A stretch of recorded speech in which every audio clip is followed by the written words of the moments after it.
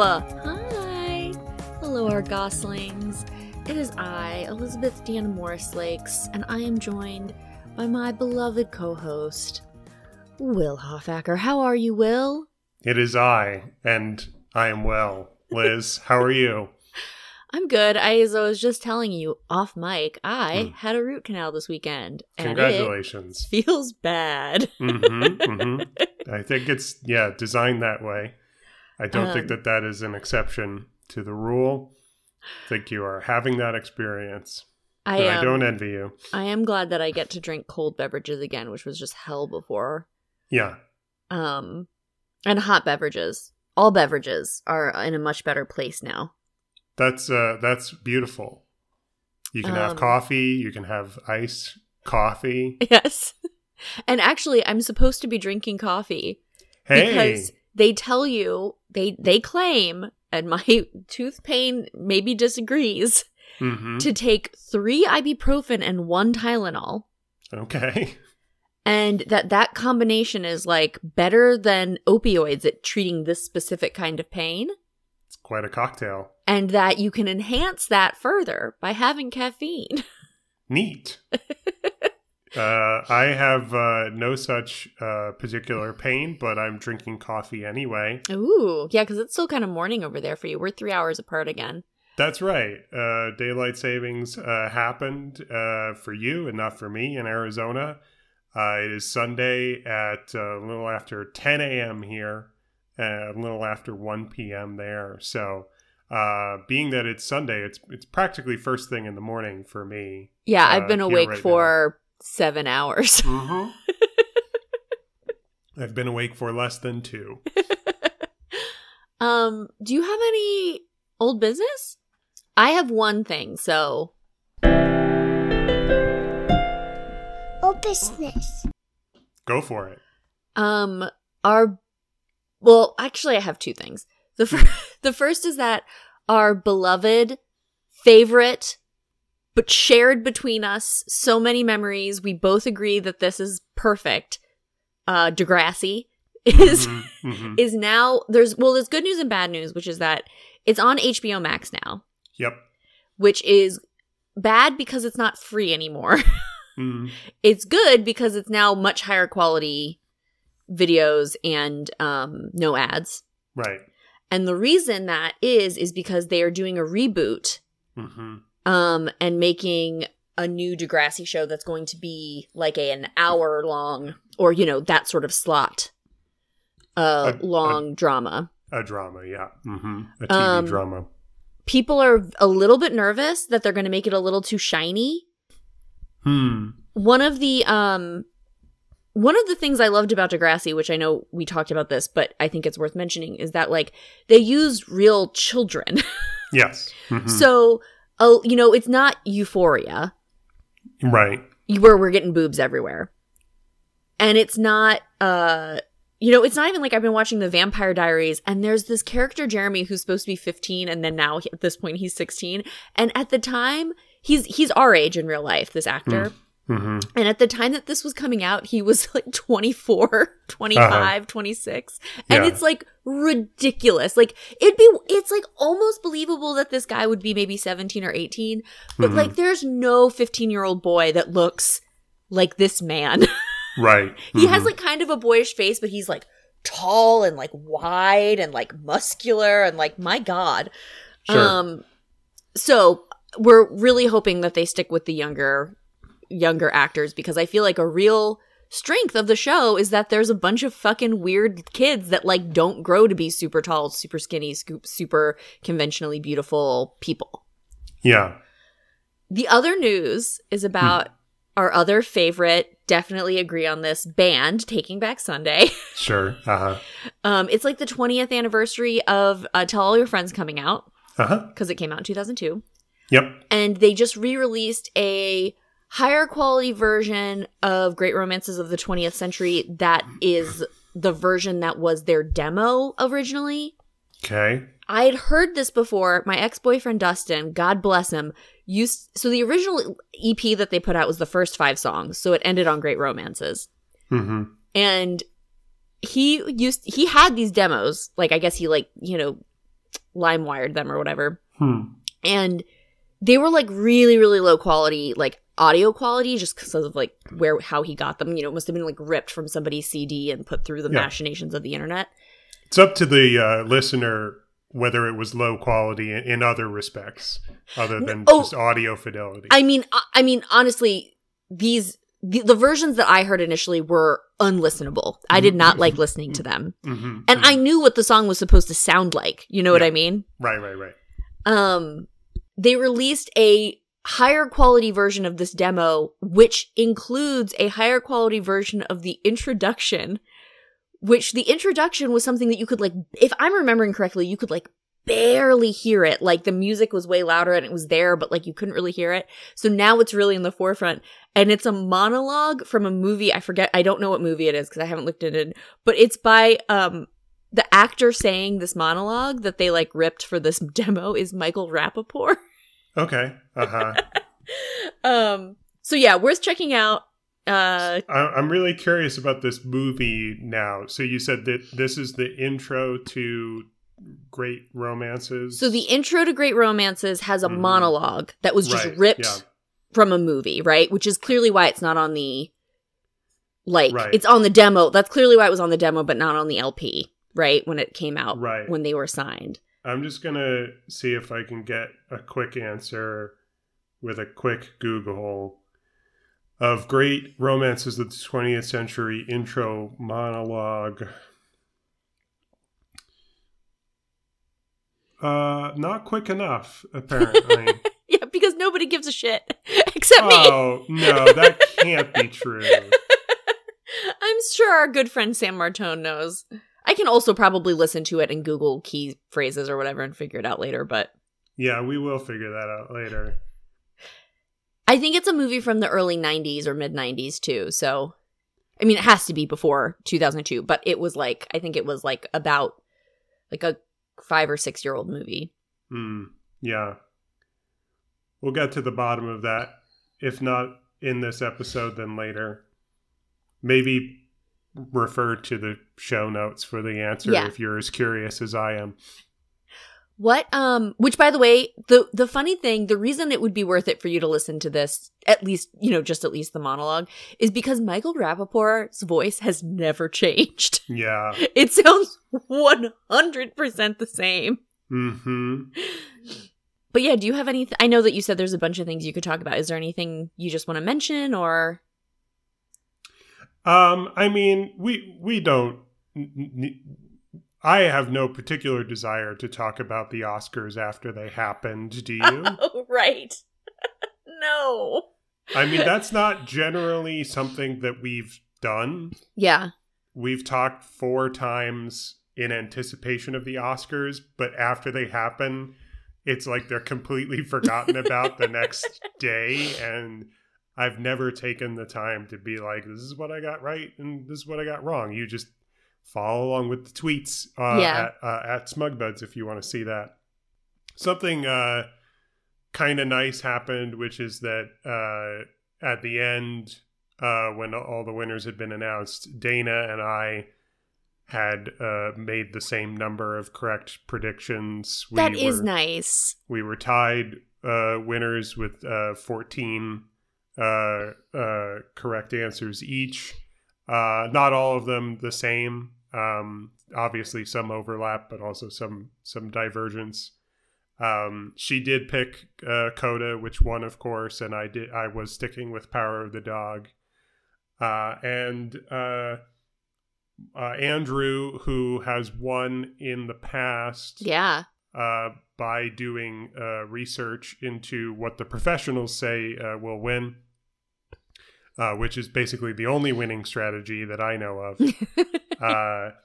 Andrew did us the courtesy of his picks were based on some kind of algorithm, which was actually just like measuring the tectonic like vibrations of the planet Earth or something like that. But someone was using that to assign... Almost, I would equate it to like this squid picked the winner of the Super Bowl, like that that kind of a... Yeah, I love that, which I love when they do that. I think it's so fun.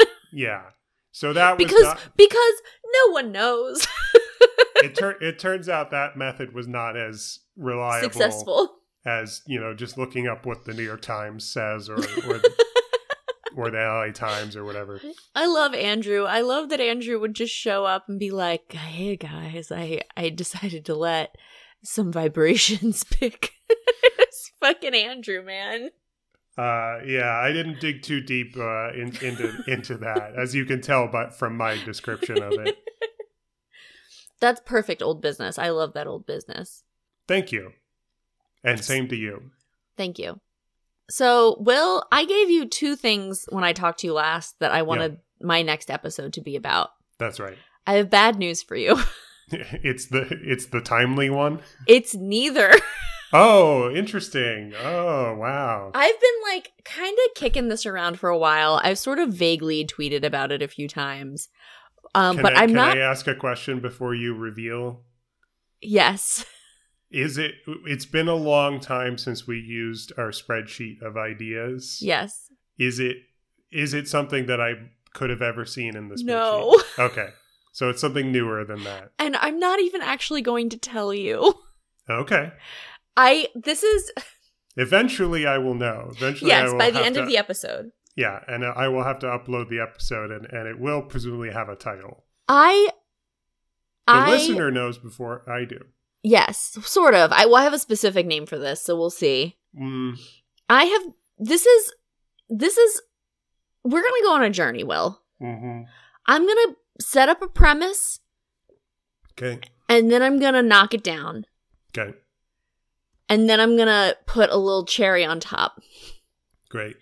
And I just need you to ride along with me.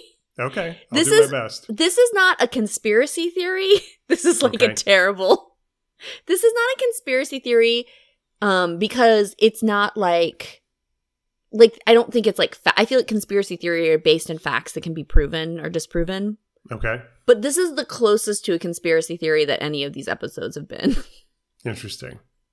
I want us to go through what an ideal situation would be for both having comprehensive sex education in this country and the structures surrounding that sex education that would allow it to be successful. Mm-hmm. So not just what would be taught, but also making sure people had the tangible resources. Okay. So I have a list. I Googled a couple things to make sure that I had some things in my head. But I Googled a couple of different articles from sort of large organizations like Planned Parenthood and the obstetricians organization or gynecology organization to see what they said. Mm-hmm. And all of these things are there in general terms. So I don't think... I mean, I know our listeners know that I'm certainly not a sex education expert. Mm-hmm. But in general, I think that these things are generally agreed upon. So I'm just going to go through the points. Feel free to interject at any point, especially if you have questions and I'm not explaining myself well. Okay. The first is that sex education starts early and it's age appropriate. Okay. So a very easy way that I can describe this is that my child has always known the anatomical names for the different parts of his body and of my body. He asked very early if I had a penis, and I told him that I did not. Mm-hmm. I said that I have a vagina and a vulva, and I used those words very specifically. I did not necessarily, it's not like I was showing Elliot diagrams, but I had, those were words that he had in his brain. He knew what they were. There we go. And that scales, right? So that scales to, not again, not using euphemisms, being very explicit when children, not explicit in the sense of gory, but very clear about when they ask about different sex things, when they ask about risks, when they ask about pregnancy, Elliot, for example, doesn't understand. He hasn't encountered sex yet as a term, but he does know that part of Papa and part of Mama came together to make Elliot in Elliot's case. Side note, we also made it clear that that's not how all parents get children, but we said for you, this is how we got you. Mm-hmm. So that's the first thing. You know, it's early, you start early, so it's never some big reveal, which can make kids feel very nervous and shameful. It's just always part of the conversation as it comes up. Mm-hmm. The second thing is that it discusses consent. So it says that there needs to be a constant conversation. It's not just like a yes means yes. It's like a, constant, like getting constant affirmations from your partner. And it also discusses being informed, right? So not just that somebody's consenting to something in the moment, but that if you have information that might change the way that your partner is approaching this situation, that you divulge that information so that they can make the full decision with full agency. Mm-hmm. And also makes it very clear that saying no is not shameful, bad, makes you a bad person, makes you like a tease or something like that. That it's always appropriate to say no and to stop, even if you've said yes every other time before.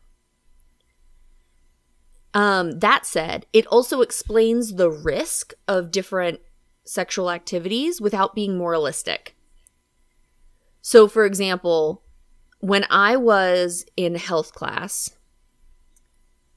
in junior year, I want to say, they had to teach abstinence only.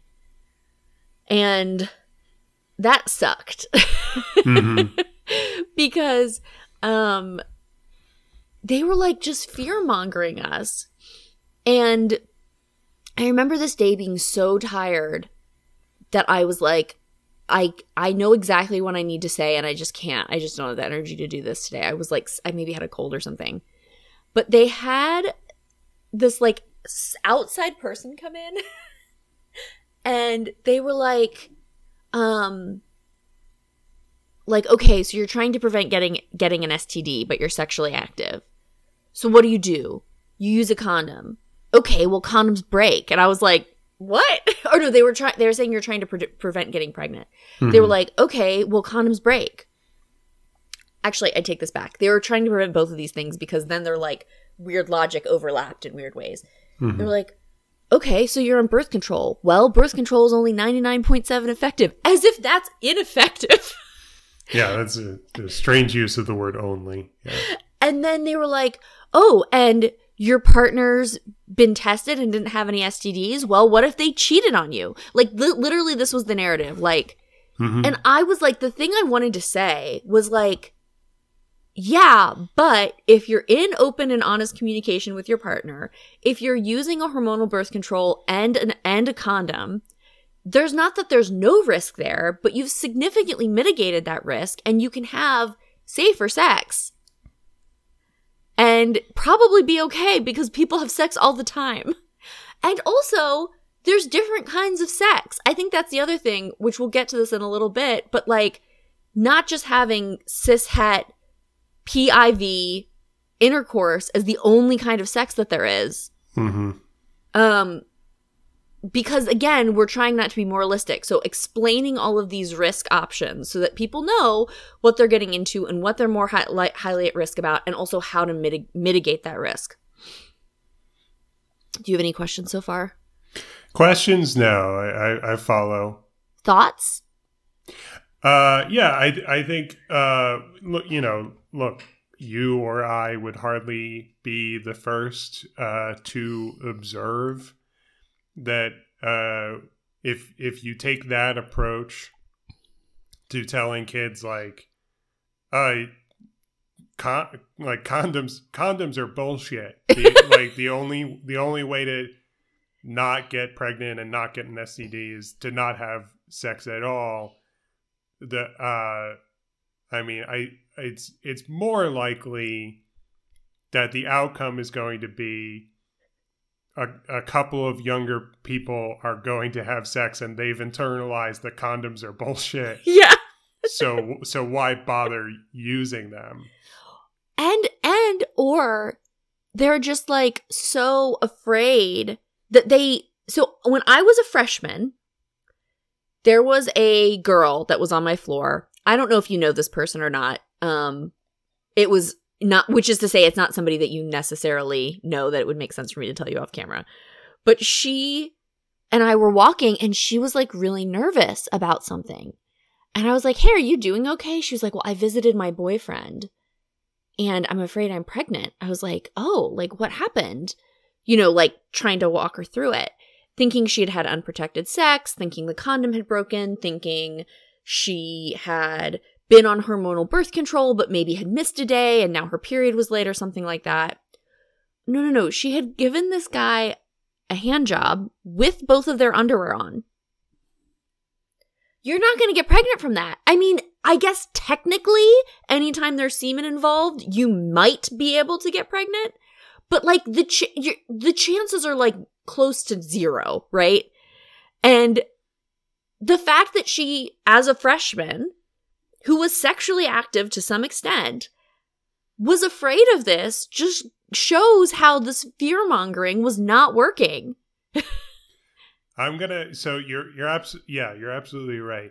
I'm going to say, with coming from a place of my own experiences, which I won't talk about, that have created my own biases, I would say if you got through those years of your life without personally feeling those anxieties for cases that sound as ridiculous as that, I think that you are the exception and not the rule. Oh, certainly. Certainly. And I don't mean that as a indictment on this woman. Right. Mm-hmm. I mean that as like this was not somebody who was coming from like a particularly restricted background. This was just somebody that had never sought out the information themselves and then didn't have any information. I guess there's no point in me trying to make this point. It's pointless, but I think what I'm trying to say is failures of the sex education system aside, mm-hmm. I think even if you had the perfect sex education all your life, I think it would be very difficult to circumnavigate the trap that young woman fell into. Oh, okay. Of having that anxiety despite having no good reason. Okay. To have that anxiety. Sure. Yeah, I see what you're saying. But that said, if she had had some of the things I'm talking about here, I think she would have at least had somebody to talk to or a place to go that wasn't me, somebody that she was not close friends with. Okay, so that to me sort of implies we went to the same school. Yeah. There's no place that she could have gone to talk to like a professional. Oh, she probably could have gone to the health center or something like that. I'm just saying that my idea here when I'm thinking about this is sort of like an ideal situation is that there's a clear and obvious point, and this actually segues nicely into my next thing, which is that it destigmatizes having to ask these questions. Mm-hmm. So it destigmatizes regularly getting tested for STDs. It destigmatizes going to ask questions about this without it having to be hush-hush, without feeling like you have to hide what you experienced. It's like a normal thing. And that there are free, readily available programs that provide various forms of birth control, whether it be barrier methods or, medicine or what have you. Mm-hmm. Various forms of protection. Which, side note, with my root canal,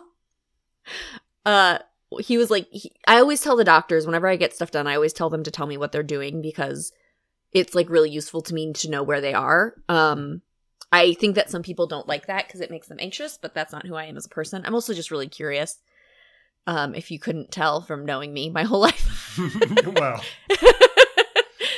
it might feel like we've known each other our whole lives, but that's technically still not accurate. Yes, that's true. But they did a thing with my tooth where they basically put like a blanket around it with just the tooth sticking out so that it would stay sterile. And that thing that they used was a dental dam. Yes, I saw you tweeting about this. Yes, and I giggled because I had never actually considered that dental dams would be used for dental work. So that leads me to how I reacted to seeing your tweet, which was, I will Google dental dam, and I will get like the definition of this thing, and I will extrapolate from there. And so I Googled dental dam, and the first results were about oral sex. Of course, because that's the only context. Apparently. Yeah. And I remember too, also, I have never met anybody in my life who's actually used a dental dam, for the record. Which, speaking about our next point with empirical evidence, oral sex on a vulva is one of the least likely ways you're going to get an STD. It depends on the STD and stuff like that, or STI, I don't know what the lingo is now. But it's just like, there's less, there's fluids, but there's not so much, blood, which can be the thing that really, transfers diseases really easily. Anyway, I don't know anybody that's actually used a dental dam. But yeah, they always used to be in college, they'd be like, you can also cut a condom open and use that. Just flatten that out. Okay, you said they there. Yeah. We have had some different experiences. Who is this they? Who is saying this to you? So there was the Safer Sex workshop that I went to freshman year, which we don't have to talk about right now. Okay. It sounds relevant. Well, this recently came up in my life in a way that we'll talk about later. We're not going to talk about that on mic, are we? No. Okay, good.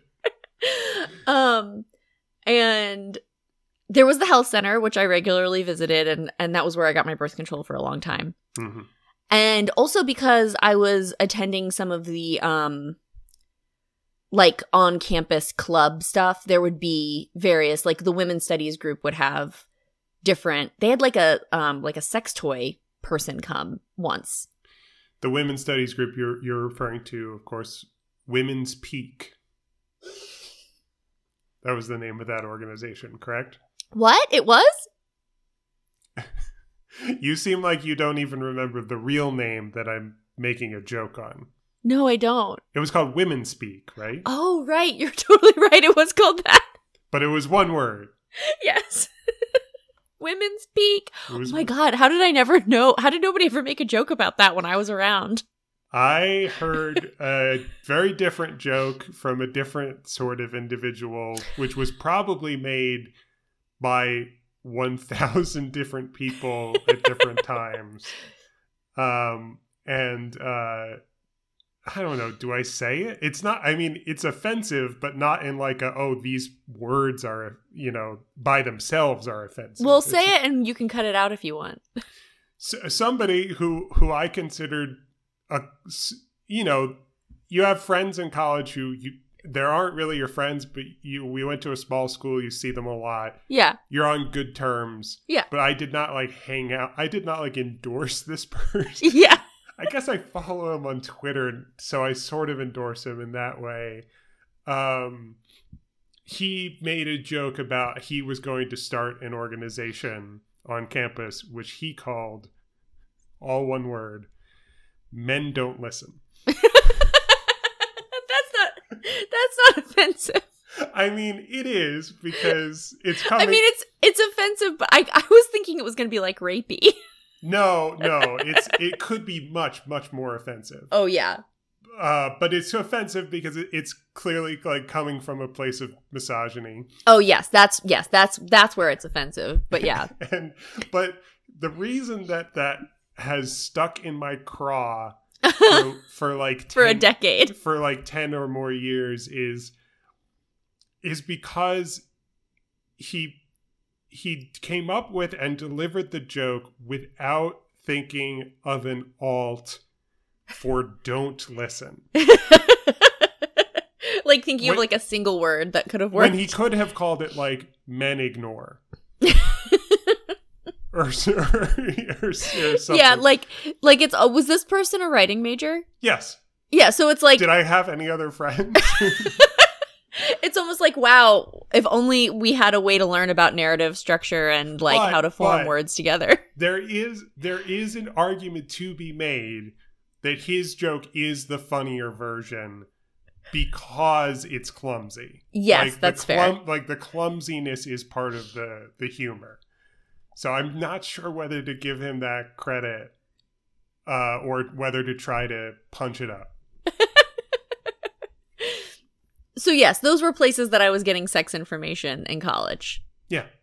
So basically, like, in an ideal world, like, all of that would be destigmatized. Like, it would be very clear where you go, when you need help, what kind of help is available, what services are available, that it would make sense to regularly be tested. I know that I got tested.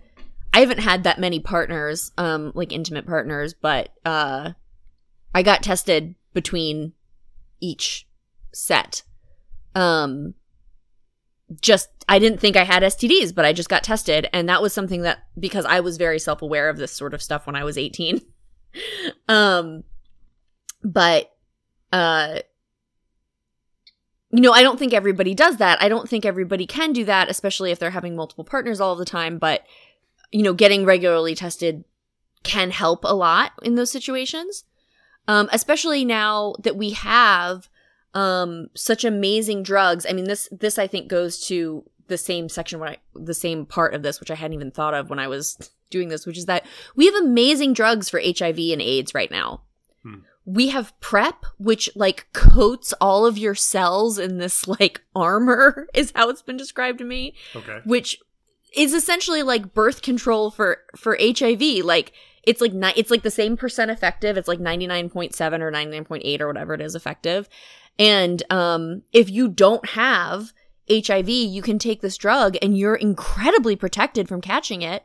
By the same token, we have other drugs that suppress the virus. It doesn't get rid of it, but it suppresses it to the point that it's undetectable. So essentially, you can't pass that disease on sexually at that point, or it's like, again, like 99 point whatever percent unlikely, which is also a huge boon for people with uteruses, because they don't have to worry about passing it on to any children that they have. Mm-hmm. So all of this would destigmatize all of that, so it's not a matter of, you're bad or you're dirty or you're evil or you're sloppy or you're slutty. It's just a matter of, we're doing this, we're working together, we have these things available, and you can do it. Okay. Can I jump in here? Oh, yeah, go ahead. Unless you have more to say about destigmatizing. No. So I want to interject to say that what you just described makes sense and sounds to me like a very clinical and like science-based approach to reducing and removing stigmas. Yes. Which sounds great to me. And yes. and part of the reason why is because I want to add to the conversation that when I have witnessed efforts to destigmatize, mm-hmm. by and large, and I don't think that we talk about this enough. By and large, they strike me as being annoying. Because it's like somebody like, I have AIDS. Well, because I think that the default approach to destigmatizing is we need to be loud, vocal, Mm-hmm. in people's faces, brash and bold about talking about and or, taking pride in the things that we're, the things that are stigmatized. Therefore, they're supposed to be ashamed and we're not supposed to talk about them. And that manifests in, it seems like when people who are stigmatized for X, whatever that is, when they're not being quietly ashamed of themselves, they are in my face and being annoying. No, I think that's a really good point, because I'm definitely emphasizing here that this should be like neutral. Like, it should be good in the sense that, like, you should feel good about doing it because it should just feel like, oh, I know what to do, I have a plan. But it should be like, all of these things should be viewed neutrally, as easily as it would be like, picking up Tylenol because you have a headache, or, having to go to urgent care because you stepped in a hole and broke your ankle. I feel compelled to give an example of what I'm talking about. This is tangential to sex education, but you've got me reminiscing, of course, about college a lot. And I am remembering another time that stuck in my craw when, so I had a professor. I don't think I'll say of what, but I will say it was not in the writing department. Okay. Or English. And it was like an elective that I was taking. And he was the, whatever you would call the faculty member associated with a particular fraternity. Okay. Yeah, the sponsor. He was their sponsor, yeah. And, I think we all understand in order to be a fraternity, you have to do some good. And I guess this fraternity's cause was breast cancer. Right. Okay. I don't even remember which one it was, but I do remember things happening around that. I believe it was teak. Yeah, that makes sense. And we can agree that there's some degree of stigma historically associated with breast cancer. Yeah. Audre Lorde writes really beautifully about it in the Cancer Journals. Just side note. That sounds much more sophisticated than what I'm going to contribute related to the topic. So basically, we're going through, when I say we, Dana and I, are moving through a common area where the fraternity has a table set up to take donations for breast cancer research, ? Yeah. I love when people they're like, it's for breast cancer. And it's like, oh, yeah. Not quite. So the faculty sponsor is there. And he is an outgoing guy, or at least he's in that mode at this moment. I won't say more about that on mic. And his approach to soliciting a donation was to recognize me, call me out by name. And he said something very much similar to or along the lines of, "Hey, Will, you like boobs, right? Oh, no. That's your girlfriend, right? You must like her boobs." No, Will. No. Yeah, that was... And I consider that a form of... Yes, that's this is terrible. how you are stripping away the stigma. Yeah. And taking a casual approach. You're destigmatizing by taking a casual approach to talking about the topic that we normally talk about in hushed tones, if we talk about it at all. Yeah, and I remember... And I was not okay with that approach. No. I'm it sure Dana loved annoying. that. Dana's just like me. She's like very much like, she'll just get naked if you ask her. She and I are so similar in that way. I won't be responding to that. I'm kidding. Dana has written that when she met me, she had never met anybody like me. I just like hugged her all the time and kissed her, and she was like, this person's so open with her body. And that she hadn't encountered that before. So I feel okay saying that because she wrote about it herself and published it. Sure.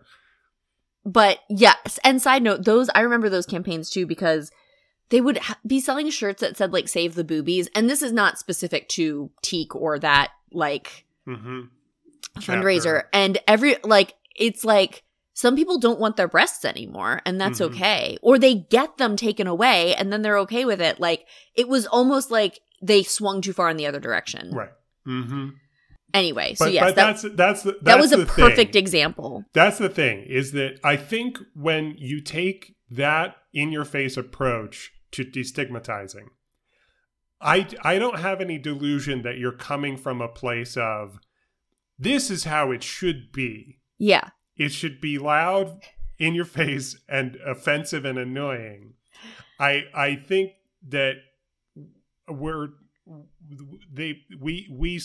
might have the same end goal, the goal that you're describing of a sort of neutrality where it's accepted and everybody gets what they need, and it's accessible and it's easy and it's free, and nobody's ashamed or in the dark. But their approach is, okay, we have to swing so far in the other direction, in order to balance the scales and one day end up in that neutral place. Yeah, and I think this is a good place for me to mention too that like what I'm suggesting here would be a huge cultural shift. Like this would need to be systematic across the board. Like this would not be something that just happened overnight. The first step is just simply getting everybody to listen to this podcast. Yes. Yeah. I as an authority. So moving on from the destigmatizing part, all of this would be based on solid empirical based evidence, not hearsay, which seems really obvious perhaps. But I think that part of the problem with getting to consent and risk and destigmatizing it is that, again, if you don't have education based, if you have somebody coming and telling you, unless you are abstinent, you're going to get pregnant and an STD because condoms break, and even if your partner got tested, they're probably cheating on you. You know, that's not empirical based evidence. That's taking this tiny percentage of a chance and saying that is what's going to happen to you. And also because I think the other problem there is that like when young people are doing new things, with their own body by themselves, with other bodies, when these things don't happen, it's also confusing. It's like, oh, I got away with it this time. So like those behaviors, which may be fine, or they may be not as safe as they could be, the more you get away with it, the more you just sort of do it. And you maybe aren't taking the risk mitigating factors that are going to prevent you from ending in a place that isn't super great. So the next part there, also related to this sort of empirical based evidence that I mentioned this a little bit earlier with dental dams, is it's intersectional. So it's not just teaching about this PIV cishet sex. It's going to be teaching about queer sex. It's going to be teaching that there are other sorts of acts that you can do that are perfectly safe and healthy, that are not going to be one thing inserted into another. I feel like also just the fact that like, you'd think that abstinence advocates would be all about masturbation, and clearly they never are. But yeah, that's a great way to not get pregnant. And if we taught people that is a safe and fine alternative and the ways that you can do that, that would be wonderful.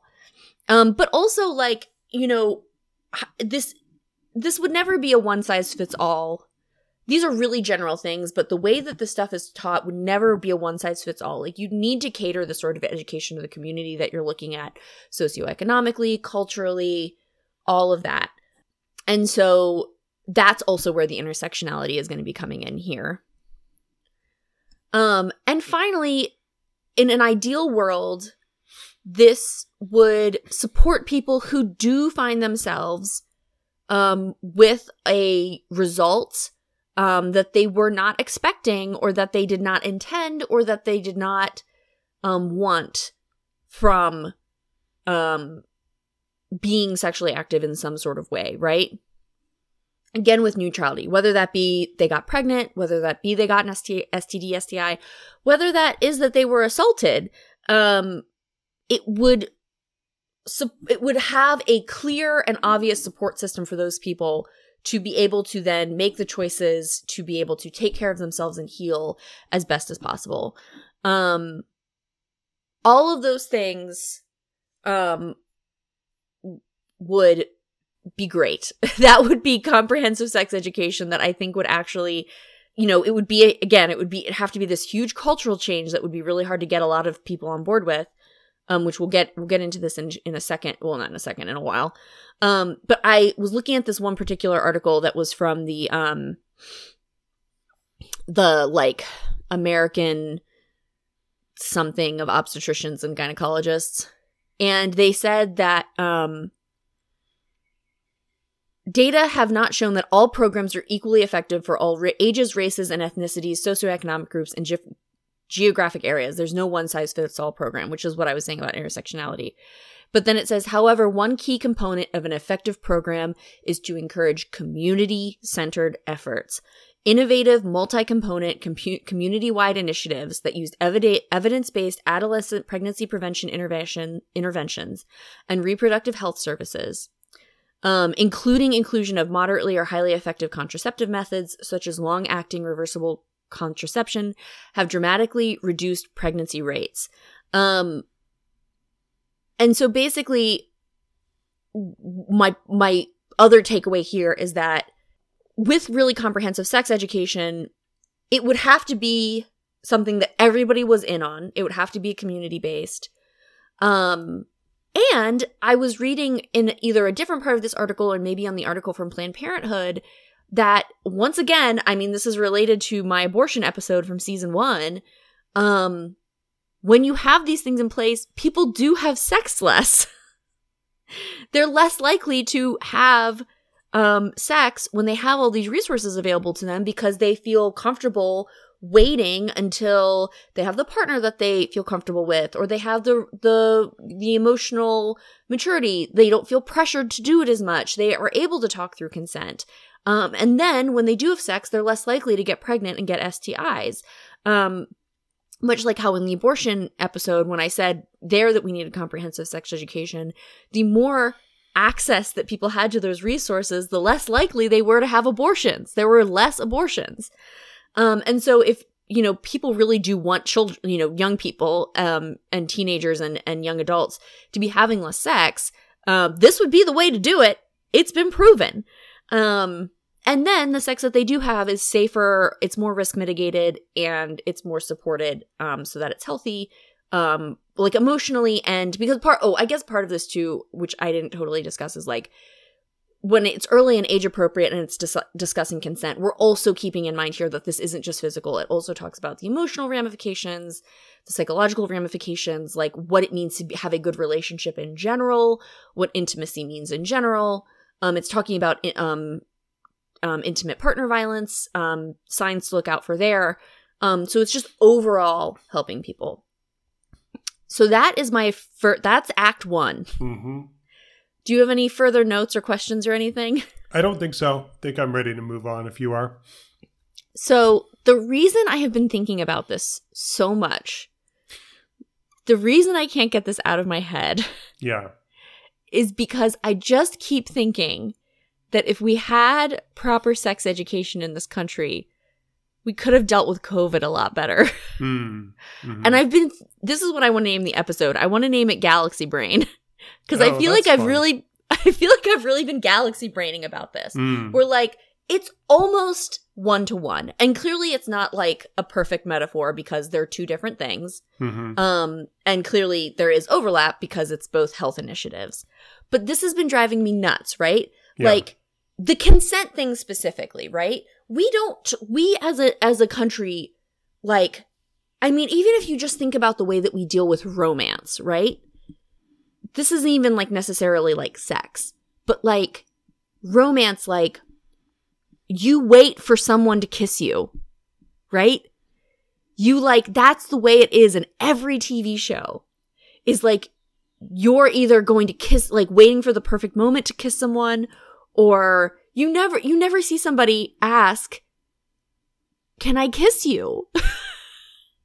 Or like, you know, it's the same thing with getting married. And this drives me nuts. Like this has, I think, become less of a thing in this day and age. But the idea that you'd surprise somebody with an engagement, not like when the engagement happened, but just in general, like, I think he's going to ask me to marry him. Oh my God, have you not discussed this? Mm-hmm. Like, both of these things that I'm talking about here are things that rely really heavily on having both parties consent because it's something that both of you are doing together.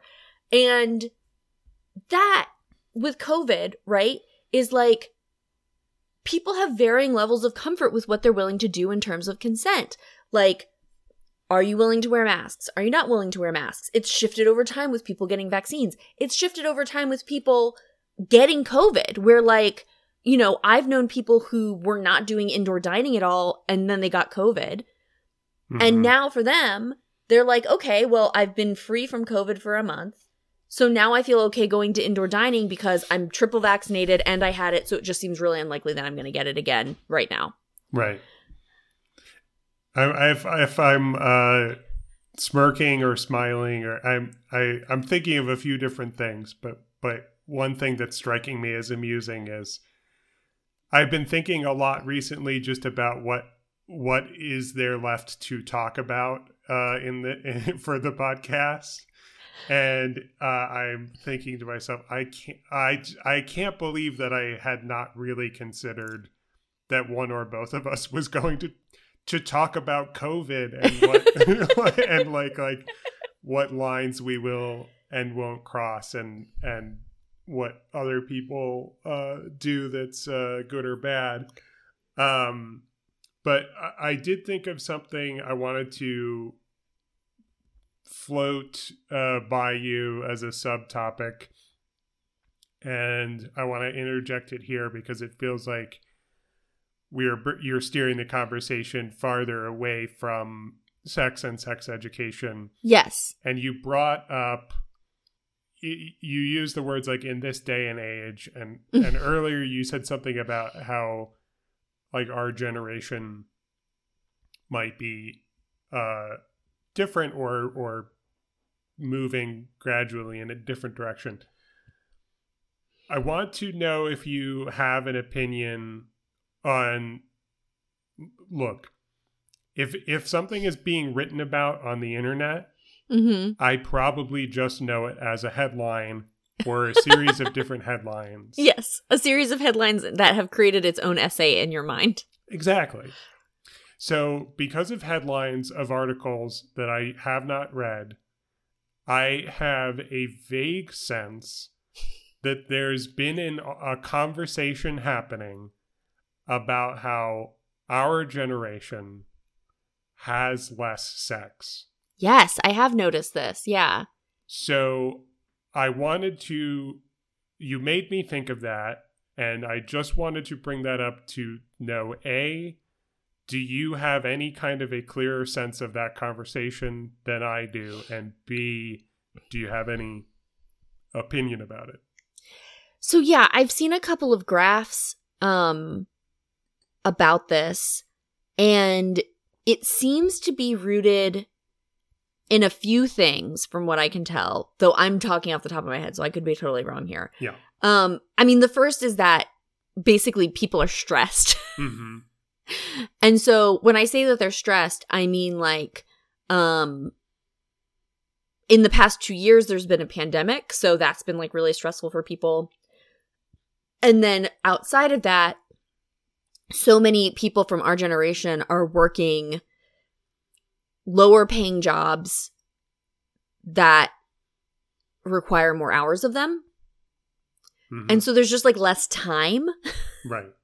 Like it's not like, if you are a teacher and then you're also driving Uber at night because your teacher salary sucks. Like you could be, a quote unquote, I put in quotes because we know that education comes from different places, like highly educated person who is, working paycheck to paycheck. And so you're not going to have time to date.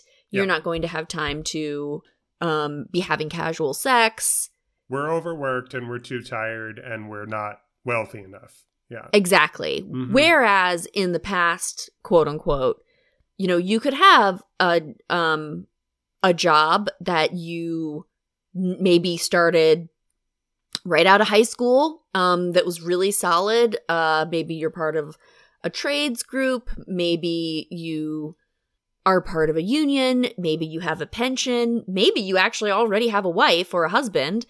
And you just have more time because you're like more stable. Like you're not worrying like, where am I going to live? Yeah.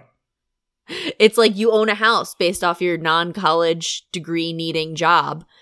And, you can just do it. It's like fine. So yeah, I think that, yeah, that's my answer to that. That sucks for people. I don't think I'm one of those people. It has been interesting to me. I will say this, speaking in no specific terms, it has been interesting for me to garner how much the people I know who are my age, how frequently they're having sex. Because it seems to be different than me. Mm. And I don't think I'm that lustful.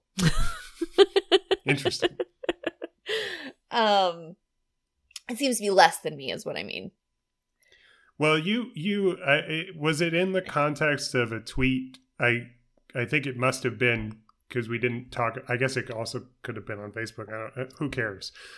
You were very pleased and proud to get a compliment recently from someone. Yeah. Yeah, you can say the rest. So this is actually from a few years ago, but I think about it all the time because it was one of the best compliments I ever got. And I will say on the podcast, it was from our devotee of the pod. Oh, sure.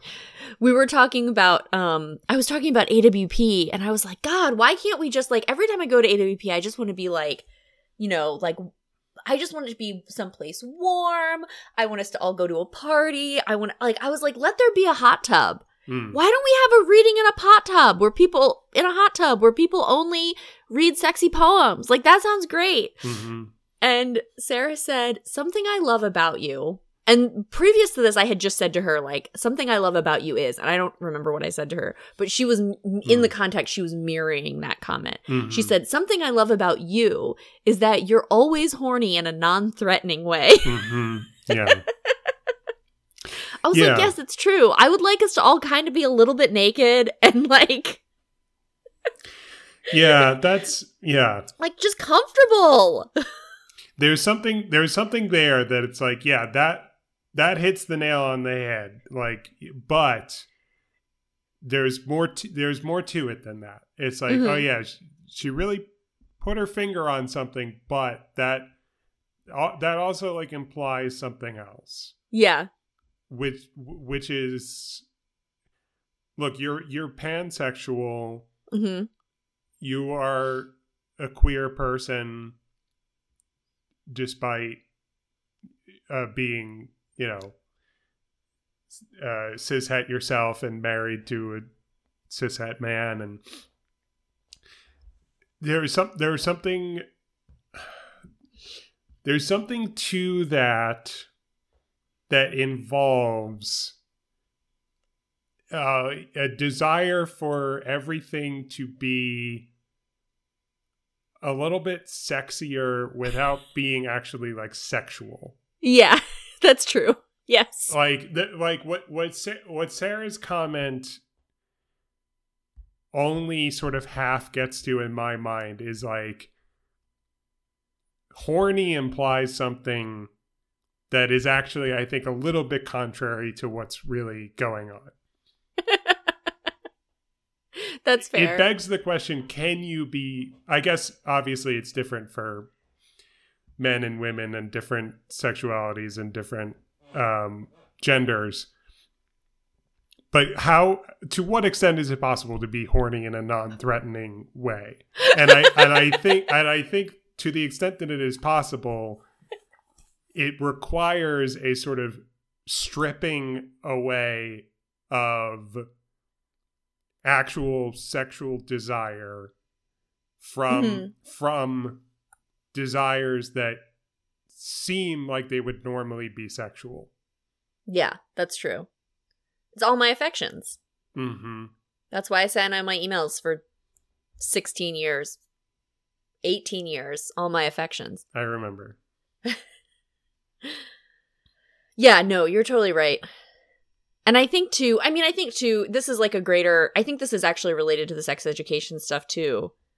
But something I talk to with my friend Tara a lot, 'cause she's like, you embody this, and it's like, it's sort of tangential to the conversations around polyamory that I see a lot right now, which is the idea that, like, you know, one of the sort of tenets of polyamory, when it's done correctly, is that the really high level of communication and the really high level of knowing that you can have intimacy with somebody without the possessiveness and jealousy of that oftentimes, but not always, comes along with monogamy. And I think that that's part of what, to circle back again, Dana was talking about in that essay that or the interview she did with me that started with a little essay, which is that, like, I have always just really valued the sort of intimacy that I can have with friends that isn't necessarily only romantic or sexual intimacy. And that ends up, I think, making me, like, because I also could never be polyamorous. Side note, not because I actually have any ethical issues with it. I just think that it's like, I don't have the time. Who has the time? Who has the time, Will? Not most millennials. Like, I barely have enough time to hang out with my friends. Mm-hmm. And then you have to find someone. It's like, God, finding Kenny was hard enough. Was it though? You found each other pretty young. We found each other pretty young, but I will say, like, when I look back at my youth, it's not that I didn't make out with a lot of people, but I just feel like I was trying to make out with people all the time, and I was shot down most of the time. It felt like a struggle. Mm. I was like, oh, why can't, like, I was just always trying to get women to make out with me. It was just like only worked out once, and then it didn't even work out because that person's a trans man now, a gay trans man. Yeah, that's funny because I don't know if I want to get into that. You've seen Scrubs, right? Yes. Okay. Have you seen Scrubs enough to remember, I think it was from Scrubs that I got the idea of gay chicken? God, that's ringing a bell. This seems really fun and not charged to talk about in 2022, right? To talk about, like, two straight men, like, like daring each other to do something homosexual. Like, that doesn't seem can I tell you, problematic anymore, right? I basically did that same thing with one of the 4 people that I've slept with. So the reason I bring it up is because I engaged in that with one person in particular, to the extent that one time, you know, what do you do in a game of chicken? You know, who's going to pull away first? And one way that the game can end is that no one pulls away. And you kiss. Yeah, and two people's lips touch one another, however briefly. That person is a trans woman now.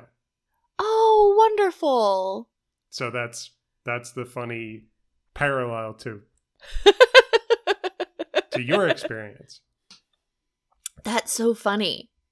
We both, so frustrating. I mean, it's frustrating for me because I don't know if I've talked about this on the podcast before, and I've lost touch with this person. They like defriended me. But when he called me to tell me that he was a trans man, I was literally the day after I had my knee surgery. So it was like May 1st, 2010. And I said, oh my gosh, I'm so proud of you. Thank you for telling me. I really appreciate this. Like, clearly I still love you the same. Like, did you pick a name? And he told me the name he picked. And I was like, that's such a beautiful name. And, I said, I just want to let you know, like, this doesn't change how I feel about you. I still care about you and I want to support you. And he said, well, it does change one thing. And I said, what's that? And he said, well, you've never kissed a girl. And I just like deflated. Like, because I was clearly not going to tell this person like, hey, that's really panphobic when you're in the middle of their coming out as a trans person. When like my pansexuality was clearly not the thing that gets me like attacked on the street, right? But it took me a long time to feel okay about that. And later, and like to be like, oh no, that was a shitty thing for him to say to me. And I know that it was probably because he was like justifying his own sexuality. He had not come, and gender, like he had not come out as gay yet. He was just out as a trans man at that point. Mm-hmm. So I think it was really affirming for him. But it was not for me. And then I was already with Kenny. So it was like, at the time, it felt like, oh, I've missed my chance to prove that I'm pansexual. Mm-hmm. I can't prove it anymore. Right. I just have to hope that people believe me and that I'm not lying. Mm-hmm. And luckily I moved past that.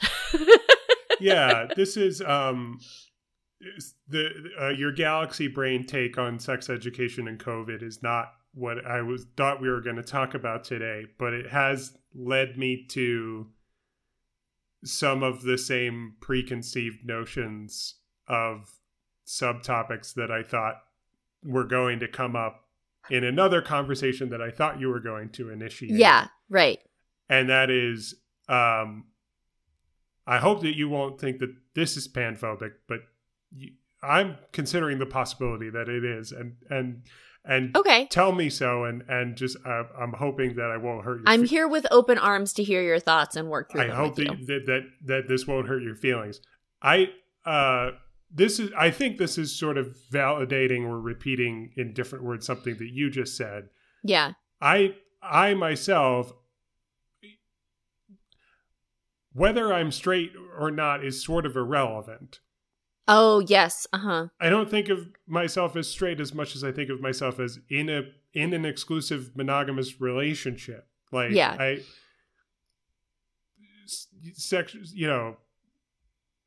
I'm with one person. And you're both cis and you're both opposite of each other. So, yeah. When it comes to... Quote unquote. Yeah. So, the way that aligns with you is that you're pansexual because you identify that as describing your desires or feelings more generally, your just tendencies, which are just emotional and mental, but are not going to manifest in behavior or activity. And that with real human people, right? And that there's a lot that goes on in the old noggin, right? Yeah, right, exactly. But I think I heard you say something that implied like, oh, there's like a legitimacy to crossing that line into action and behavior. Yeah. Over just what your preferences are in your head. Yeah, and I think the thing that really helped me, first off, I think that the way you're thinking about your own sexuality is fun and interesting and good. But I think that there's this person I found this person originally from BuzzFeed, and they've recently come out as non-binary, Gabby Dunn. Have you ever run across Gabby Dunn on the internet? That name sounds familiar. They're kind of like an internet person. Sure. They were, I forget where I heard them say this, but at one point they were like doing some sort, because they do a bunch of things, and they said, sexuality is about desire, not action. Mm-hmm. And as soon as I heard that, that was when I was able to sort of let go of this like one offhanded comment that my ex had made to me on the phone. Right. Yeah. And I think too, for me, it's like being pansexual is very much like, it's not for everybody, but for me, like I just really identify with queer culture. Right. And so like, yeah, it's like, but also I feel like my relationship is queered by, like, I think I queer my relationship with Kenny. That's not to say that we aren't passing as a straight cis couple and that we don't get privileges from that, but I think that influences the way that Kenny and I talk about our relationship and move through the world, if that makes sense. Mm-hmm. Yeah, totally. I've had this on the brain because, as we talked about before we started recording, we just last night went to production of Romeo and Juliet, which is put on by a local company called Shakespeare. They take Shakespeare plays and they queer them. They do a queer production of them. So in this case, I mean, look, I'm not going to name everything that makes it a queer production, but like the first and foremost, most obvious thing is that both Romeo and Juliet were played by women. If I can make that presumption, I'm for shorthand, I'm going to make the presumption that everyone presenting femme in the production, I can call a woman. Yeah. Romeo and Juliet were both women, and they also changed the words enough so that Romeo's pronouns were she, her. So I've this is the first time post-COVID that I've gone to one of these productions. Prior to COVID, we'd seen at least 2, maybe 3. I had, when Sarah said that you were going to this, I actually knew what she was talking about. Yeah. So we've been in this space multiple times, and it is a space, and it is a space that I enter, and I look around, and I recognize I am, this event has created a queer space, and I am entering the queer space, and I can look around, and I can look at each individual, and I can go, am I the straightest and most boring person here in this sort of large group of people? And I can easily come to the conclusion that like I am a contender for that title. And so that's just one reason why this is on my mind more than usual. Yeah, that makes sense. Is because I'm thinking, well, I like being here. Shakespeare is great. It's one of the best things I know of in my local community. You go there and it's just like, oh, this is what it's all about. This is what people should be doing. This is what you do with like a life well spent. Just like, I know exactly what you mean. You just like, you make a bunch of props and costumes and you put on a show and you do Shakespeare, but you update it and you queer it and it's like, oh, okay, yeah, that's one of the best things that you could be doing, and it's great to go and support it and be a spectator if you're someone like me. And then that just sort of provokes thoughts and questions of like, oh, okay, if I admire this so much, I ultimately I think the point that I have to arrive at is like, if I tried to fit in a little bit more myself in that space, it would be uncomfortable. It would feel like, well, it would feel a bit like drag, I guess, but like, yeah, but like, no, I know what you mean. But like drag on someone who's never done drag and would probably offend someone by the attempt. It would be I would be posing. Yeah, and I think too, I know Kenny, I have, so my dear friends Kate and Elise, who I've mentioned on this podcast before, who are married, I always joke that Elise is me and Kate is Kenny, which works out because, Elise has the vowel and the L and the letter at the end of the alphabet. And I have the E and the L and the letter at the end of the alphabet. And then Kate and Kenny both start with K's. But Kate and Kenny are both the quieter of the two of us, or of the four of us. But when they do talk, it's just like very cutting. And I was talking to Kate once about Kenny, and I was like, and I think this sort of gets at what you're saying to a point too, which is that I said to Kate, I was like, God, whenever I read stuff about men, or like, I'm reading about like masculinity, I'm like, but Kenny's not like a man. Right. And she was like, I was like, I'm sure that's I'm sure that's like, I know that that's not exactly right. I'm sure that's offensive to like people that have actual different understandings of their gender identity than just Kenny. And she was like, she thought for a second and she was like, because what we were talking about specifically was about how I have just all of these coworkers that have these like shitty husbands. Mm-hmm. And that like will wake, like one of them woke their wife up to make them a snack at 10 p.m. And I was like, she told me the story as if it was par for the course. I see. And I was like, he what? She was like, well, he just wanted a snack. I was like, you were asleep?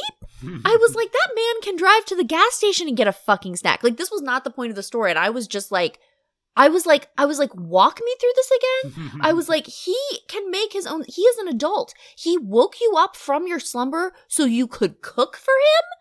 I was like, and it what? What? What? Like, I was horrified. And she just was like, I don't know. She also said to me once, God bless her, she said, I was saying how we don't eat very much meat. And she said, you mean your man just isn't hungry if he doesn't eat red meat? And I was like, there's a lot to unpack in that sentence. It's like a lot going on there. Mm-hmm. But so we'd been talking about that and Kate sort of went, yeah, I guess all of the men we're friends with who are in heterosexual relationships are whatever the gender is that Kenny is. Mm-hmm. Which is to say that I feel like sometimes, especially when you're looking, and I know that this is, clearly this is not true across the board, and toxic masculinity exists in queer relationships too, but I do feel like sometimes Kenny has said to me, like, when I did Mortified, mm-hmm. I did it for Pride Month. Right. And so everybody that we hung out with at the bar afterwards was queer. And Kenny was like, this woman Mulligan, her name was Mulligan. She was the girlfriend of one of the women who had performed with me. She and Kenny had sort of like paired up and had been hanging out the whole time. And like when we performed in Baltimore, like they're from Baltimore, so like all of their friends were there and they just sort of like brought Kenny in. It was like all these lesbians and like Kenny's just like sitting there like small and quiet. Yeah. And Kenny finally said to me, he was like, why do I feel most comfortable around gay women? Right.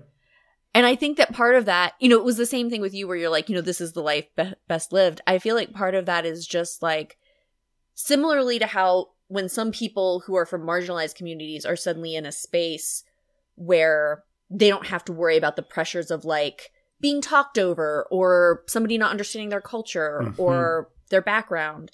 I think that sometimes, I think for Kenny and for some men too, when they're suddenly in a community or a group or an event that sort of is decentering their own masculinity, right. It's suddenly very comfortable because like they feel like they're surrounded by people that are just going to see them as who they are, maybe. Mhm. Like, I feel like with Kenny, too, it just feels like Kenny's like a quieter dude. And so for him, it's just like, oh, like, I'm not the leader here. Right. I can just be. Yep. Yeah. That absolutely makes sense. And that is relatable. You know, I think that I'm not exactly like Kenny. I'm not as quiet as Kenny, but there are definitely contexts in which I behave more like Kenny and I retreat more. But there's something a little bit left of center, I think, about each of us. Yeah. But not far left enough of center. Yeah. To really like change like our pronouns or like yes. the way that we identify. And something in that space means that, okay, if it is not far off enough to manifest in like a pronoun change or something like that, then it manifests in creating a podcast. Yes. Yes. When we can have long, nuanced conversations. Well, it's like, certainly I'm a man. I cannot help that. Yeah. Exhibit A, I created a podcast. With me. But same context, different person. Yes. You are not a man. You created a podcast with me. Mm-hmm. But you've done a lot of self-reflection. There's nothing that I could say about you that would shock you. It's true. You've considered how you are. And you know that your communication style is not exactly traditionally feminine. Yes, this is true. That's true. I'm going to frame this another way. I'm going to take another risk. Okay. By telling you a thought that I've had. Yes. If you were a man, uh-huh, and you communicated the same way you do now, uh-huh, I think that you might be insufferable. Well, can I tell you, I actually am very conscientious of the way that I communicate, mm-hmm. in the sense that I'm trying to buck what might be. I mean, I think it comes fairly naturally to me, but I think I'm trying to buck falling into something that I know could be harmful to me. Mm-hmm. And it has fucked me before. Like, I don't stay quiet if I see that there's a problem. Right. I try to be very kind and thoughtful and empathetic in the way that I convey that. But I'm not a person to just let something that I see being an issue sit, because I want to take care of the people around me. And so that oftentimes means advocating for them. Mm-hmm. And more than once I've said, hey, you brought up this problem, or I saw an issue and it seemed like it wasn't great. And I've been punished in professional settings. Right. In ways that, for example, when I was working at the writing center, we had this boss who was later fired because she was not doing her job, which is to say I was right. And when I sent her a letter that was like, hey, you brought up some problems at this meeting, I have some thoughts about maybe how we could address them, she blocked me from the writing center schedule and told me that I was disrespectful and how dare I. And I had stomach pain for weeks because I was so nervous, because she had just and nobody protected me. I went to the dean and was like, I didn't do anything. This is the letter. She's treating me like I, was really disrespectful and I wasn't. And here's the proof. And the first thing he did was tell her immediately what I had said. And this happened at work once too, where I'm realizing I have fertilizer on my arm, which is not good. I fertilized the grass earlier. Sorry. I saw somebody bullying someone else, and I told my boss about it. And the first thing she did was tell her boss, which was the guy I had seen bullying someone. Perfect. And the response to that was I had to sit in a meeting by myself with this man and talk through it for 2 hours. And then I was put on a performance plan. It was not a real performance plan because literally nothing came of it after that day. Mm-hmm. But it was when I started to feel like I was seeing something uncomfortable, I was supposed to talk about it with my boss. Like you did? Yes. Okay. But yeah, I mean, like, can you imagine if I it was not this bad because I had not been this is the other thing too, is like I wasn't even the quote unquote victim of this. I had just like witnessed it.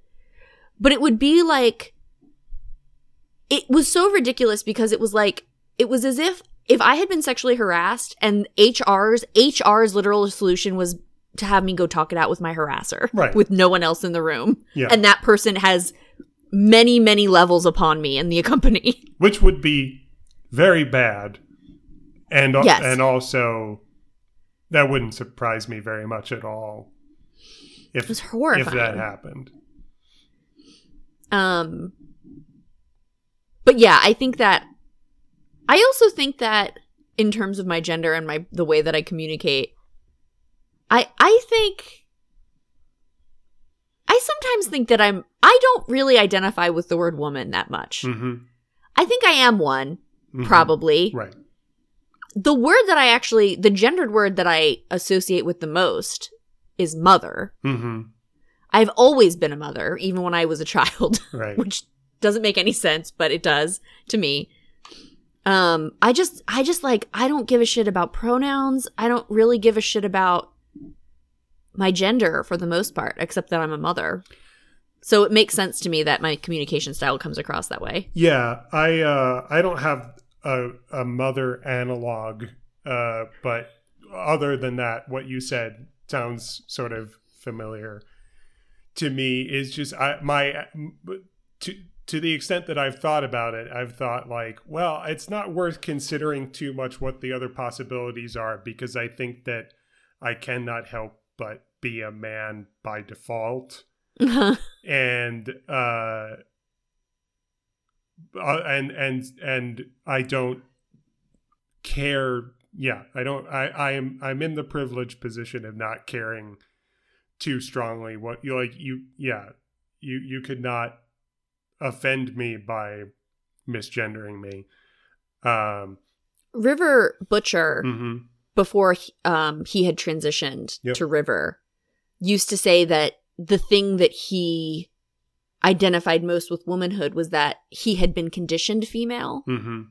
And I remember I really identified with that when he said that. It was like, yeah, like I feel like I'm a woman largely in part because most of my experiences have been through society viewing me as a woman. Right. But in and of itself, this doesn't make sense because I don't think I'm gender fluid, if that makes sense. Mm-hmm. But like my gender feels pansexual. Mm-hmm. Mm-hmm. I just feel very neutrally about it. Yeah. Except for this whole political aspect and socio conditioning aspect of it. Right. Right. Yeah. I think, that sounds similar to my experience and the ways that I've thought about it for my own self. In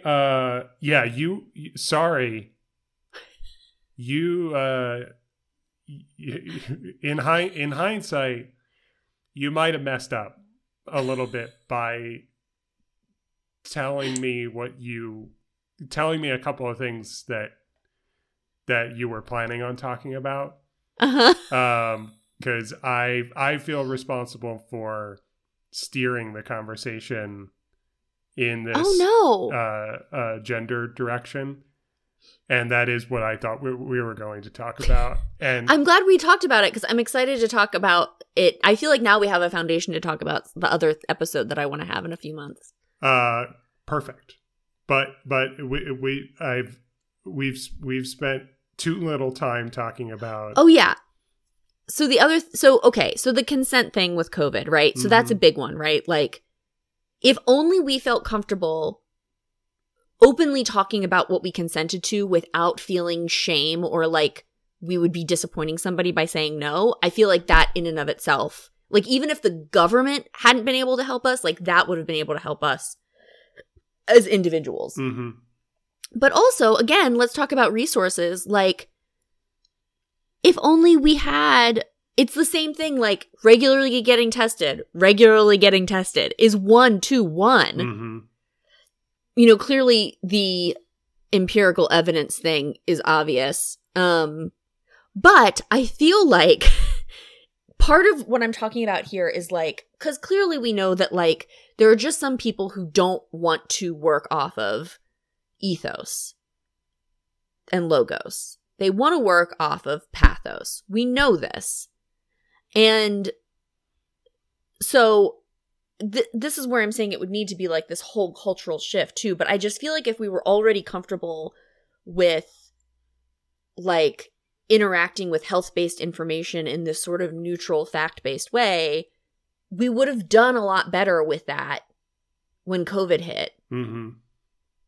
And then also like the intersectionality of it, right? We know that Black people and other people of color are experiencing COVID rates at much higher percentages than white people are. Mm-hmm. That has, you know, there's a million reasons that we could talk about why that's true. But I think that if we had, you know, if we had the sort of education that started intersectionally, we would already have a basis for being able to convey that information intersectionally now. And then, you know, like the supporting people when they do have COVID. We don't have the systems to support people. People don't have like time off, or they don't have access to the medications they need. They don't have other support systems that can help them take care of their families.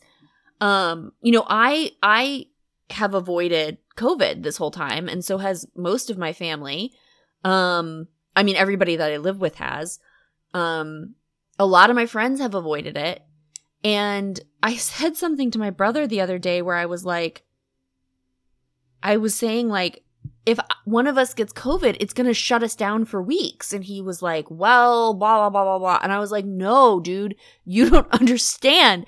If one of us gets COVID, all of us have to stay home, because I can't morally send my child to a preschool where most of the kids can't even get vaccinated yet because they're under 5. Not all of them are under 5, but like a lot of them are. You know, that's assuming another one of us doesn't get sick and further push out whatever isolation periods. Like, and that's also assuming that we are like feeling better. We know that you could not be feeling better. So like, let's say, you know, maybe one of the best case scenarios would be one of us gets sick, nobody else gets it, and I'm testing negative really quickly. Let's say it's me. Like, I could still feel sick, which would be more of a burden on Kenny because now he has to do more of the housework. Now he has to take care of the kid. Has to cook his own snacks at 10 p.m. Has to guess his own snacks at 10 p.m. Can't be waking me up. No, Kenny just orders Papa John's. Have I told you this? No. Do you know how many fucking times I've opened the fridge at 6:15 in the morning and there's fucking Papa John's in there? Papa John's. Because they're open late. And Sure. he likes... Do you know what he gets? No. Cheese sticks. Okay, yeah. Do you know what he calls it? Cheesy bread. Drives me nuts. My dad used to work at Papa John's. It's not fucking cheesy bread. It's called cheese sticks. Yeah. I would probably also call it cheesy bread. I've made cheese sticks before. So yeah, I guess this is where, like, I had tweeted about this once, and a former peer of ours who's famously bitter had just responded, "What?" And I said, "What are you whatting?" And he said, "Oh, nothing." Sure. But I want to go one step further. I feel like I don't know what's in between. It's like, what's the step before galaxy brain? Big brain. Big brain. So let's say hypothetically that was actually big brain, and this is actually galaxy brain, Mm-hmm. which is that, like, why is it that we don't have these systems in place already? It's the patriarchy, Will. Mm.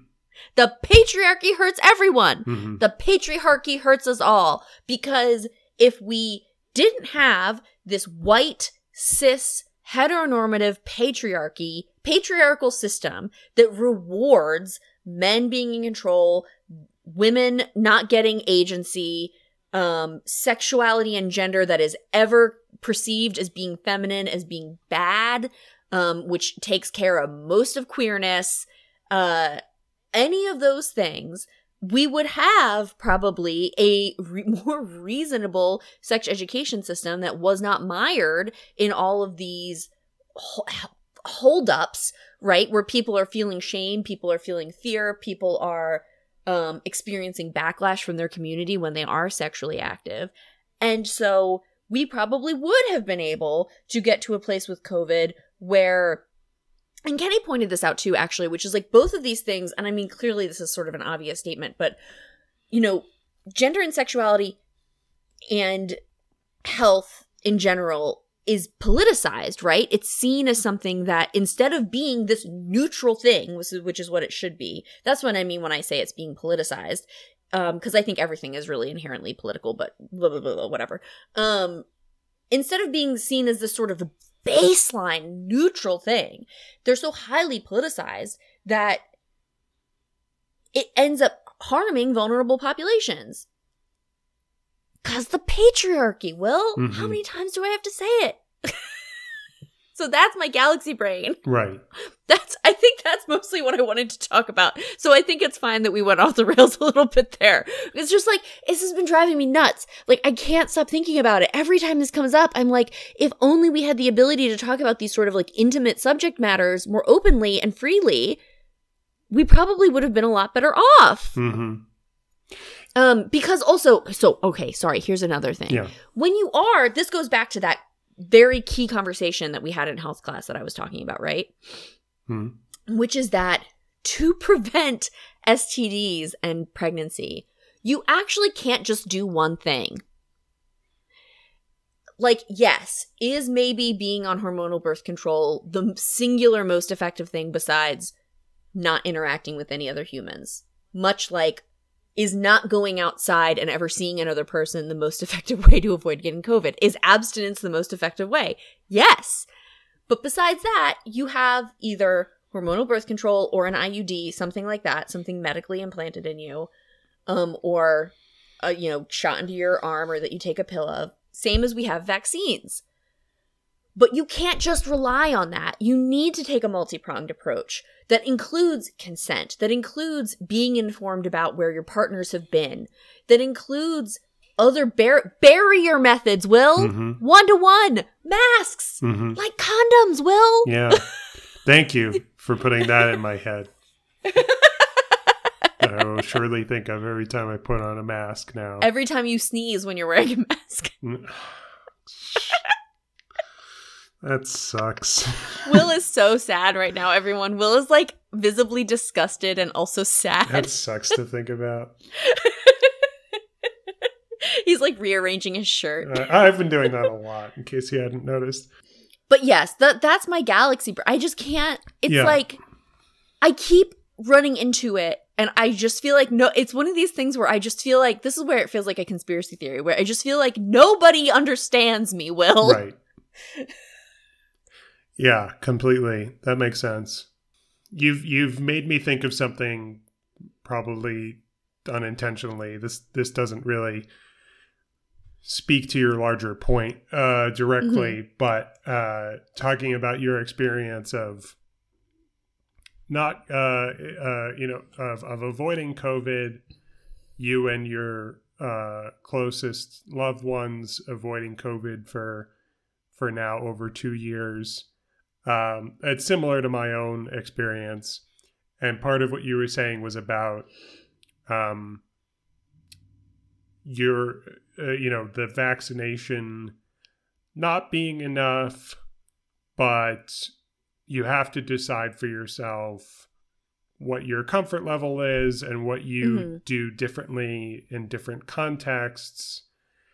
And like last night at Shakespeare, I saw a few people put on their masks, but we were outdoors. Yes. It was not like some public gathering situations that I've entered into where you had to show your vax card or a negative test. There was no checking for anything like that. And there was not really any social distancing measures being taken. It was just like a smallish crowd of people hanging out outdoors, mostly not wearing masks. One of my friends I was there with is more immunocompromised than the average person, if I may use that terminology. I don't know of a better way to describe that, but they're not having maybe the common, I like to say common experience. I feel like common is a good way to describe things when you're talking about somebody who's maybe on the extremes of something, because it's not saying that it's normal or regular. Yes. It's just saying that if you're looking at pure numbers, it's common. Right. Average is the word that I used because I was trying not to use the word normal. Yes, exactly. But yeah, is common farther away from normal than the word average is from the word normal? Yeah, maybe so. So maybe I'll start using and I don't know. I think average is also fine, but I think that I have found that saying common, for me at least, has felt like the most accurate. I think it's fine, but also it's hard for me to know because I'm doing something in the background of what I'm saying. In my head, I'm going like, don't say normal. So that makes me think like, oh, is it like, is saying average just as bad as saying normal? Anyway, I saw them wearing a mask, not the entire time we were there, but for a portion. And I was thinking, oh, I hope that they're not too uncomfortable in this situation, knowing that most of the people they're surrounded by are not wearing masks, including me. I had a mask in my pocket. I did not put it on at all because I felt comfortable because we were outdoors. I feel very comfortable outdoors, and there's a lot of empirical evidence to suggest that being outdoors is very safe comparatively to being indoors. Right. And I did sit in the back, and and the wind was blowing conveniently so that the people in front of me were not releasing particles that were being blown towards me. However, you were particling them. However, in terms of sound waves for hearing the performance, it was not convenient that the wind was blowing in the direction it was blowing. But part of what I was celebrating about the Shakespeare model of putting on a show is that when you put it on, you don't do it because it's good. Yeah. Or because it's perfect, or because it's as good as it could possibly. You do it because a certain amount of time has elapsed, and you have to put on another show, and part of what's to celebrate is what's ramshackle about it. And this was a ramshackle scenario where it was much harder to hear some performers than others. Mm-hmm. And that's fine. The point that I think I was trying to make was, I have not been personally medicated for any mental illness or psychological phenomenon. But I know people who have, and I've taken a few psychology classes when I was an undergraduate. Hint, hint, context for an earlier story. And something that I learned, I think I might have learned this as early. I took a psychology class in high school, and I might have heard about this as early as then, is that there's a phenomenon of someone, say they have depression or they have anxiety, they're prescribed a medication, they manage it with medication, they feel better, and in feeling better, they think, oh, now that I'm better, I don't need these meds anymore. Yeah, that's what happened to David Foster Wallace. Right, exactly. Forgetting that the meds are a significant part of the reason why they're feeling better, and in fact, they need to keep taking the meds in order to maintain feeling better. And that is, I bring that up because now we're at a point where I've been vaccinated for like a year. And for during the height of Omicron, I was in a workplace where there was a mask mandate, and it was like a particular kind of mask. It was like, cloth masks are not going to cut it anymore. Get out your KN95s or whatever. That I only wear N95s now. Yeah, we have KN95s, and that's all I've been wearing for a little while. And then the mask mandate was lifted at my workplace. Now it is a recommendation rather than a requirement. I go to work. I enter my office. As I'm entering my office, I see a sign in the window that says like, masks recommended in this space or something like that. I enter and I am greeted by people not wearing masks in the space. They never do. No one ever does anymore. No one I work with is wearing them. Do you? Yes, I do. Okay. When I am moving around to be around people. Yeah, that makes sense. Most of my workday is spent in an office where I am alone and I can shut the door. Yeah. That's how it is. Kenny's new job, he goes in sometimes, and he wears a mask when he's moving around, but when he's in his office, he takes it off. But here's my point. In 2 years and change, I have not gotten COVID. Yep. Dana hasn't gotten COVID. My closest friends haven't gotten COVID. It's very easy for me to have the attitude of, I'm not going to get COVID. Yeah. It hasn't happened. It's not going to happen. So I can wear my mask less. But if I stop to think about it, I have to acknowledge the possibility that the mask are the meds in this analogy. That the mask and other measures that I've taken are the reason why I haven't gotten COVID. And if I stop taking the meds, wearing the mask, then it'll all be for naught.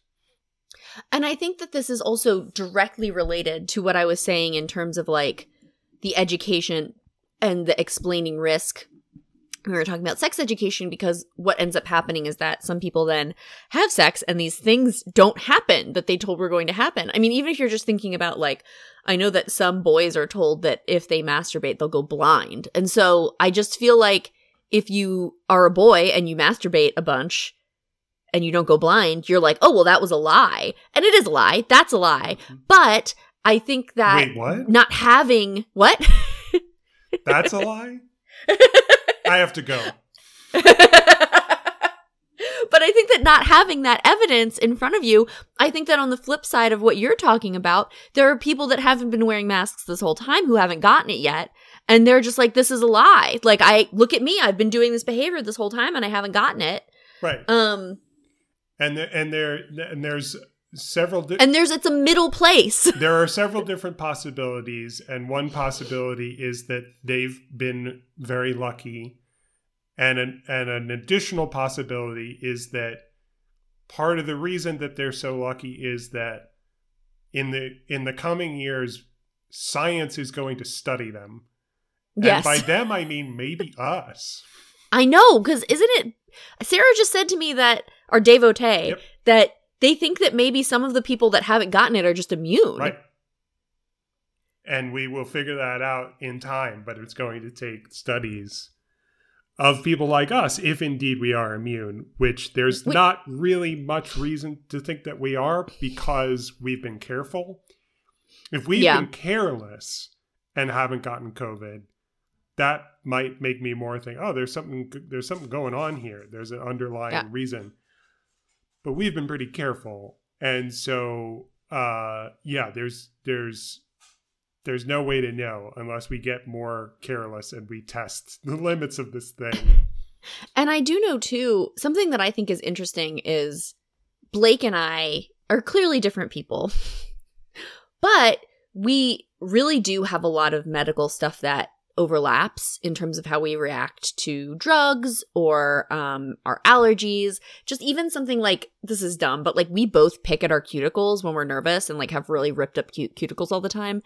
And I didn't even know that about Blake until sort of recent, like within the year. And I was like, oh, do you pick at your cuticles? He was like, oh, yes, I know I shouldn't do it. I was like, no, I do it too, like constantly.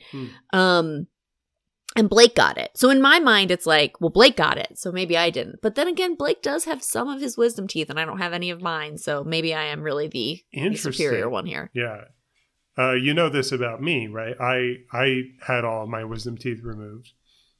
Uh-huh. Have I said this on... I must have... Tell me again. I must have said this on the podcast before. I had all 7 of my wisdom teeth removed. You had extra. Yeah. Fuck me. No, thank you. Mm-hmm. I feel like you have room in your face for them, though. Your head's bigger than mine. I have I have a big head. Yep, you're not wrong. I've been told that I have a little mouth by 2 out of the however many people I've kissed. Okay. Both Kenny and my ex-boyfriend Dustin, like one of the first times they kissed me, pulled back and sort of looked at me like this. And I was like, what? And both of them said, oh, you just have a little mouth. And I was like, the first time it happened, I was like, that's sweet. And then when Kenny said it, I was like, what the fuck? But yeah, I don't have room for wisdom teeth in this mouth. I apparently don't even have room for the tooth that got a root canal because it was not happy about it. Right. So we both have our own struggles, dentally speaking. All 7. Did you get them out all at once? Yes, I did. They put you under for that, right? Yes, they did. What were you like on anesthesia? Does anyone really remember? Oh, I remember what I was like after knee surgery. I was weeping and swearing, and she told me not to swear because there were children. And I said, don't you fucking lie to me. Yeah. There aren't children here. That would be inappropriate. I'm in a lot of fucking pain. Yeah, I think I've heard you tell that story. Yeah, I don't remember being any particular way besides out of it. Mm-hmm. Like you would if you were half asleep, half awake, and had, didn't understand reality in the way that someone dreaming would not understand. Yes. And then I took I had Vicodin for the pain after that, and I remember 2 things happening in the wake of that. One is that I saw The Big Lebowski for the first time, and it was shortly after the surgery, and I was quite high. And the other is that I did have to go to school, and I feel like the way I remember this, it was like my first day back, I had a test to take in theology. Oh God! And it was really like it was like an essay writing type of a test. No. And I believe I got the highest grade possible.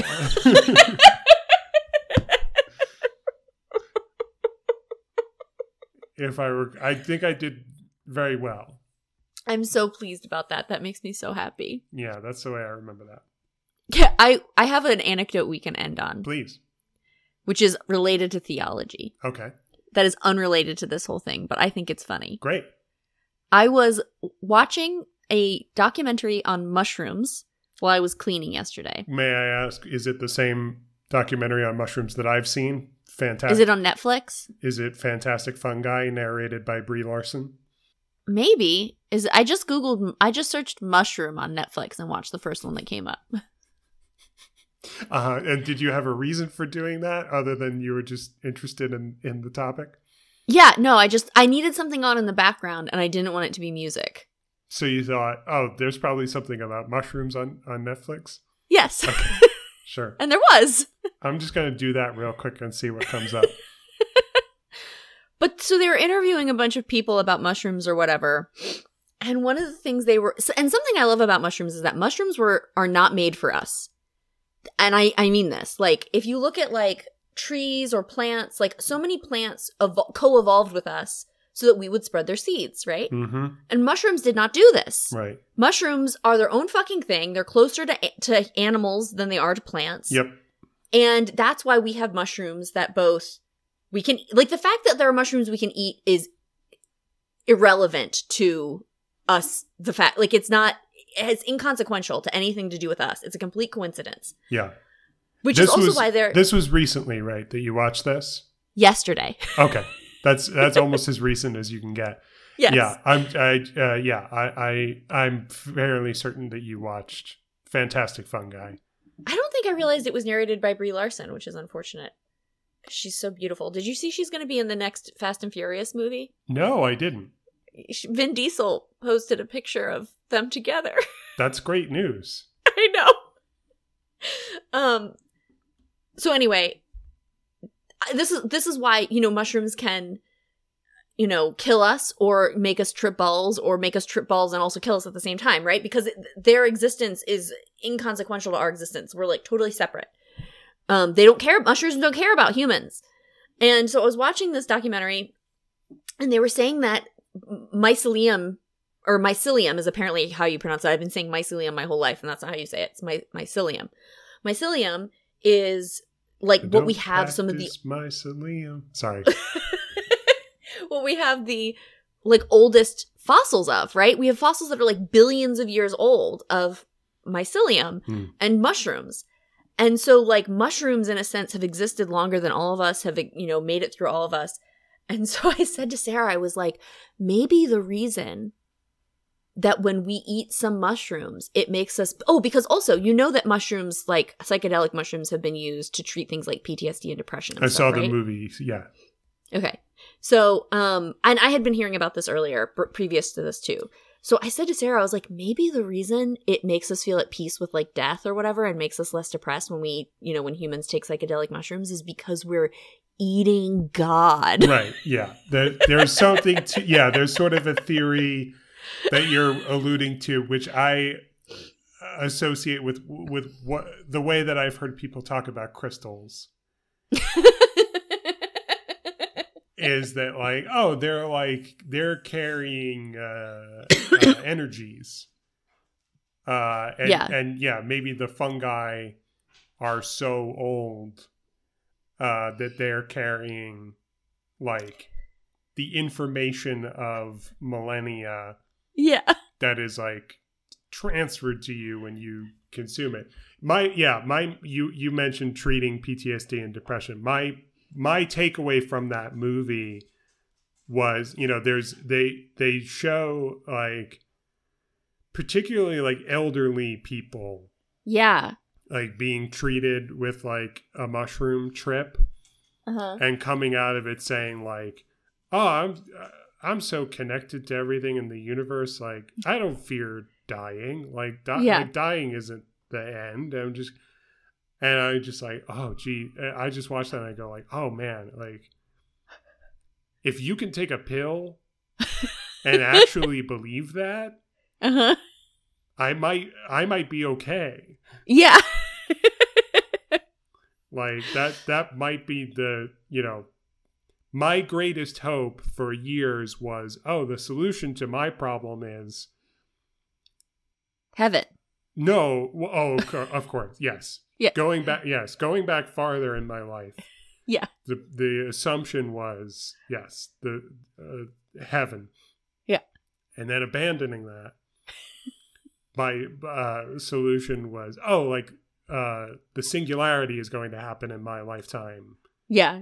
My mind will be uploaded to a computer that won't die or something like that. Yeah, you'll go to San Junipero. Yeah. And then assuming, so now I have the understanding that, okay, that's a possibility still, but if that doesn't happen, at least there's this pill that I can take. Yeah.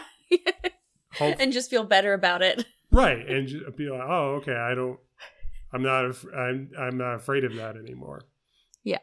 I do remember the reason I specifically look for mushrooms on Netflix. It's because they just released a study that said that they think that mushrooms talk to each other and they have up to 50 words.